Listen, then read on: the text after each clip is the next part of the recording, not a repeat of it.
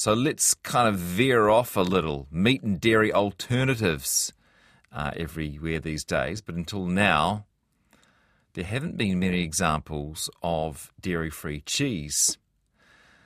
But one may soon be available, courtesy of the Ritter Institute's Food Innovation Team. Lead researcher Dr. Debashree Roy recently won the Falling Walls Lab Aotearoa New Zealand competition for an innovative patented technology for making protein-enriched plant-based cheeses. This means she'll go on to present at the Falling Walls Lab and Science Summit in Berlin in November.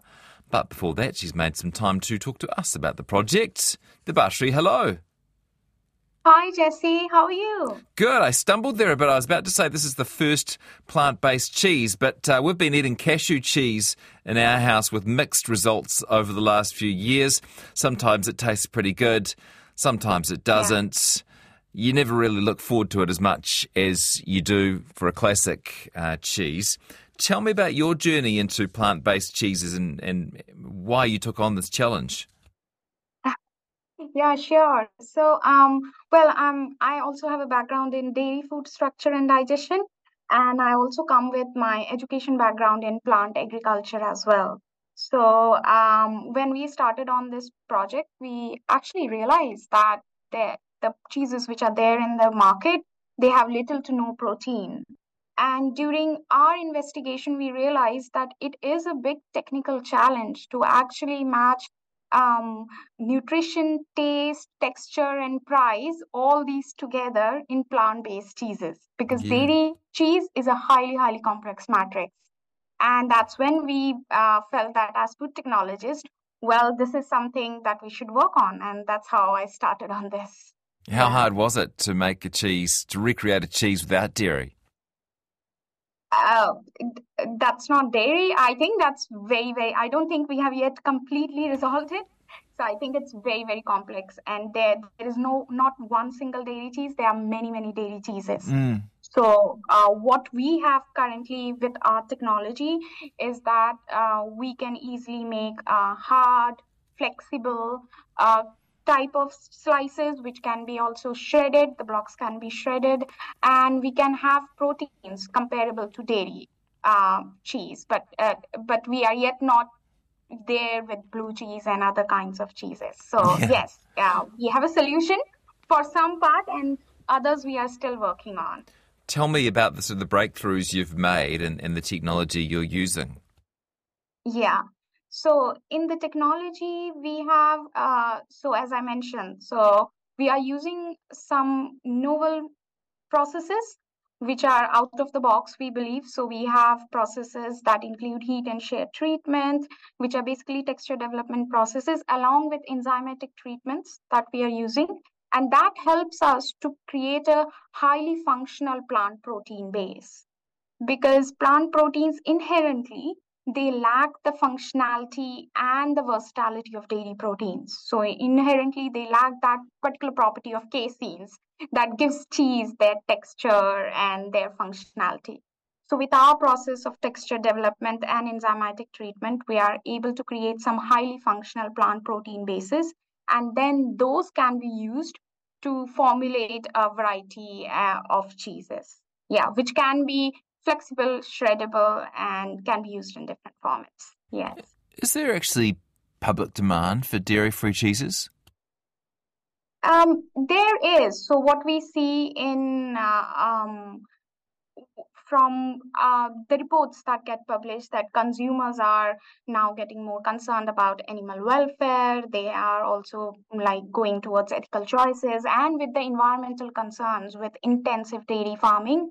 So consumers are more looking for other options, but the options currently available are not good enough. So many people I talk to, they mention that, well, they would like to make a switch, but they love cheese quite a lot.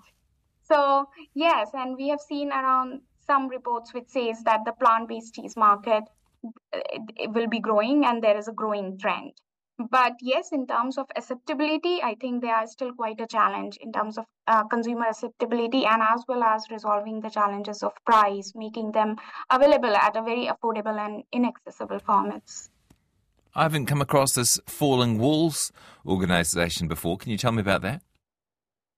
Yeah, so Falling Walls, well, I attended it this year. So Falling Walls is actually it's for early career researchers and students who are working on solving some of the biggest problems in the world.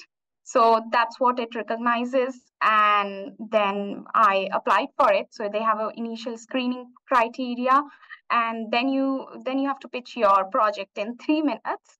So you have to pitch your project in 3 minutes and say, and also explain within that 3 minutes what is the breakthrough and how it is different to the existing technologies. And if the judges like it, then yeah, you are one of the finalists or one of the toppers. But what I could say that all the technologies which were presented at the Falling Walls, they are multidisciplinary.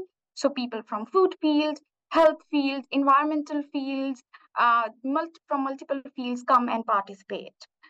So everyone who go over there, they are coming with a very forward thinking in terms of Yeah, participating in the yeah. multidisciplinary, but based on the sort of the theme of science, yes? Yes, yes, yeah. Mm. Gee, you must have been good, given that you won the thing. Well, I thought everyone was good, so Yeah, yeah. not But good yes, enough I for also believe not that good enough to beat technology. you though. How hard was it to put together that 3-minute presentation? It was pretty tough because I wanted to say much more things, but Of I course. couldn't. Yeah, but it's only 3 minutes, so at least it looks like we conveyed the right message, and yeah, that's where it is. How many were you up against? 21. So yeah, there were in total 22. Yeah. And how many go through to this next round in Berlin? So yeah, so they only choose one from every country, I think so. So like there's only one from New Zealand. Just you. So yeah, yeah, just me. Oh, that is so cool. Are you looking forward to it? Yeah, yes. And in Berlin, there will be 100 more innovators who will be coming together, again, multidisciplinary. And yeah, and they will be pitching about their technology. But I think it will be more than pitching because the innovators will be coming together and we will be also attending a science summit. So there Yeah. will be quite many sessions that will be very, as a researcher or as a scientist, that will provide quite a good insights about different fields and how every all other innovators are thinking in terms of tackling some of the other challenges. You must be so excited. Oh yeah, yes, I am, but I'm also humbled to have this opportunity because this I didn't thought that was not in my plan, but I think yeah, I'm really looking forward to it very much. Yeah.